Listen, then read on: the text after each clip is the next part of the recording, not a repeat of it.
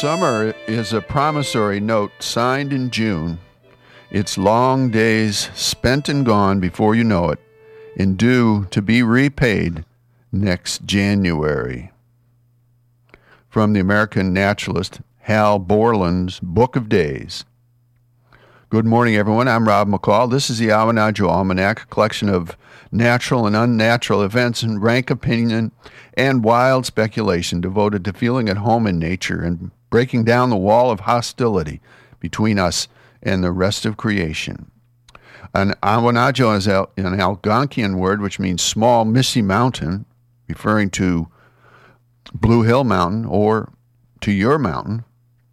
And this is the almanac for the first quarter of the harvest moon, September 10th to 17th, 2010.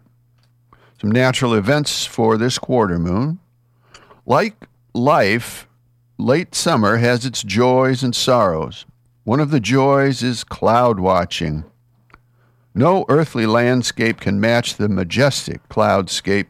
Summer clouds are magic mountain ranges, heavenly Himalayas and Rockies, Adirondacks and Atlases.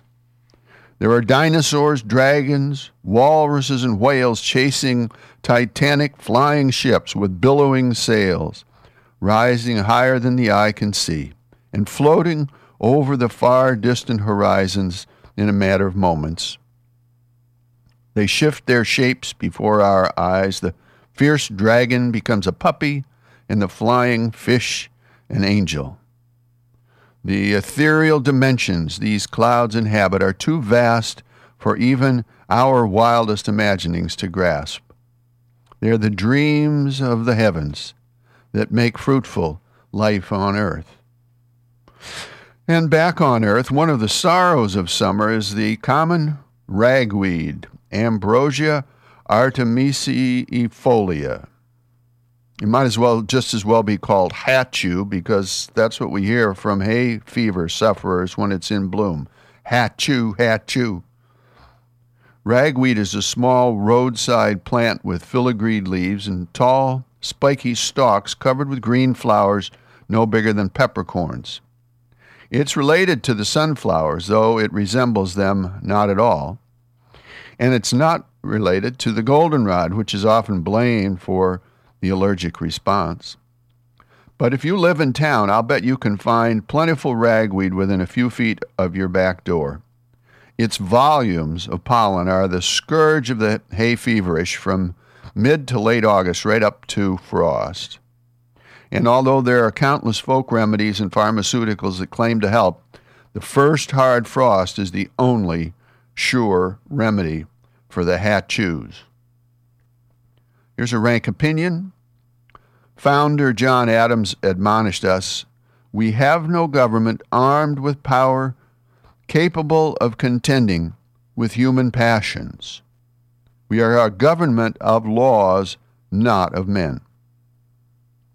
This means that if the laws of the nation, state, and city of New York allow for the construction of a mosque blocks away from the site of the World Trade Center, as they apparently do, then that mosque must and should be allowed regardless of human passions to the contrary. This is still America, after all. And if the laws of the nation, state of Florida, and city of Gainesville do not allow for a self-described Christian minister to publicly burn copies of the Koran, as they apparently do not, then the Gainesville Fire Department must and should be there in force to hose him down good and proper the instant he strikes the first match. Of course, there's probably nothing that could please such a dangerously deluded soul more than to have the President, the Secretary of State, the Vatican, and all the major newspapers loudly denouncing him before the world.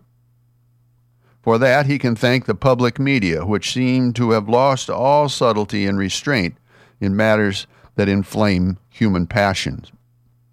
Why do they fan the flames of outrage, causing such tremendous heat and precious little light on these sorry matters? Because a public inflamed with such sordid fare is blinded to the real outrages of these times, namely, that we're being fleeced and squeezed to death by the greedy at every turn.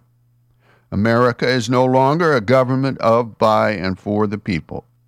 She is terminating her once proud and stalwart middle class altogether, becoming a nation of impoverished masses and moneyed men, and not a commonwealth of laws.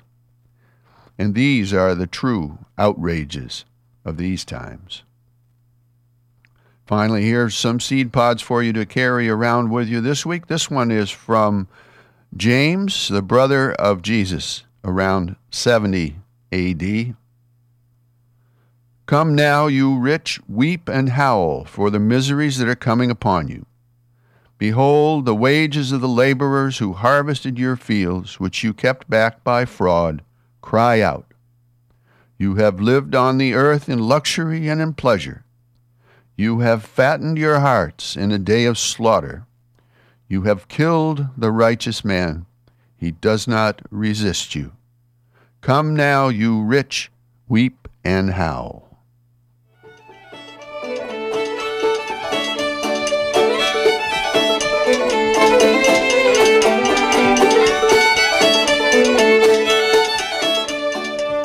Well, that's the almanac for this quarter moon, but don't take it from me. Go out and see for yourself.